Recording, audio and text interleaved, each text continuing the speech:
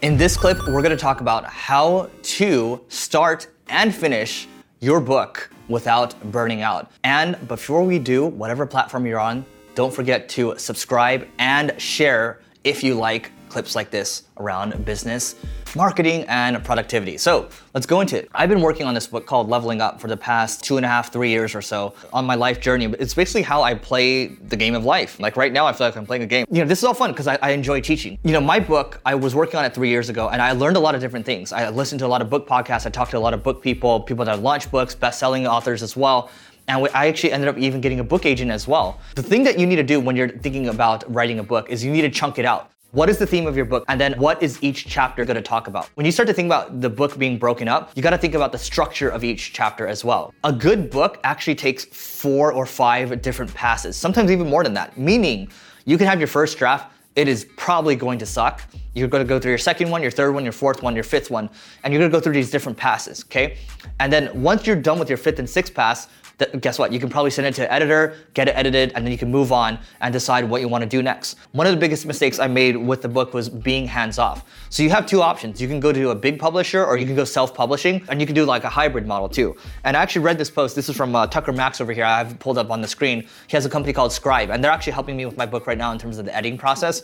I'm probably going to go through self-publishing. I'm not going to go too much into it, but I will say that you really have 2 options. Don't do the hybrid is what he's saying.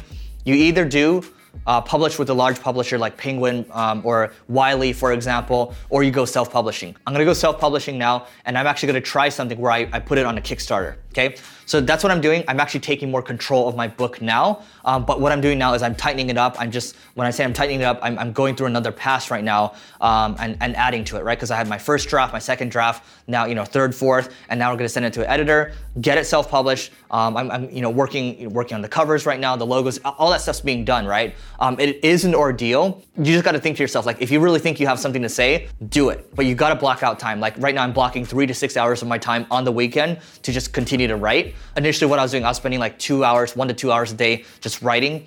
And then I would first audio record it as well. I used something called Rev, R-E-V, and then I would basically have it transcribed, and then I just basically wrote it out. My first pass was, I made it audio, and then I started writing it out on my own, so that was the second pass. Now I'm on my 3rd and 4th pass.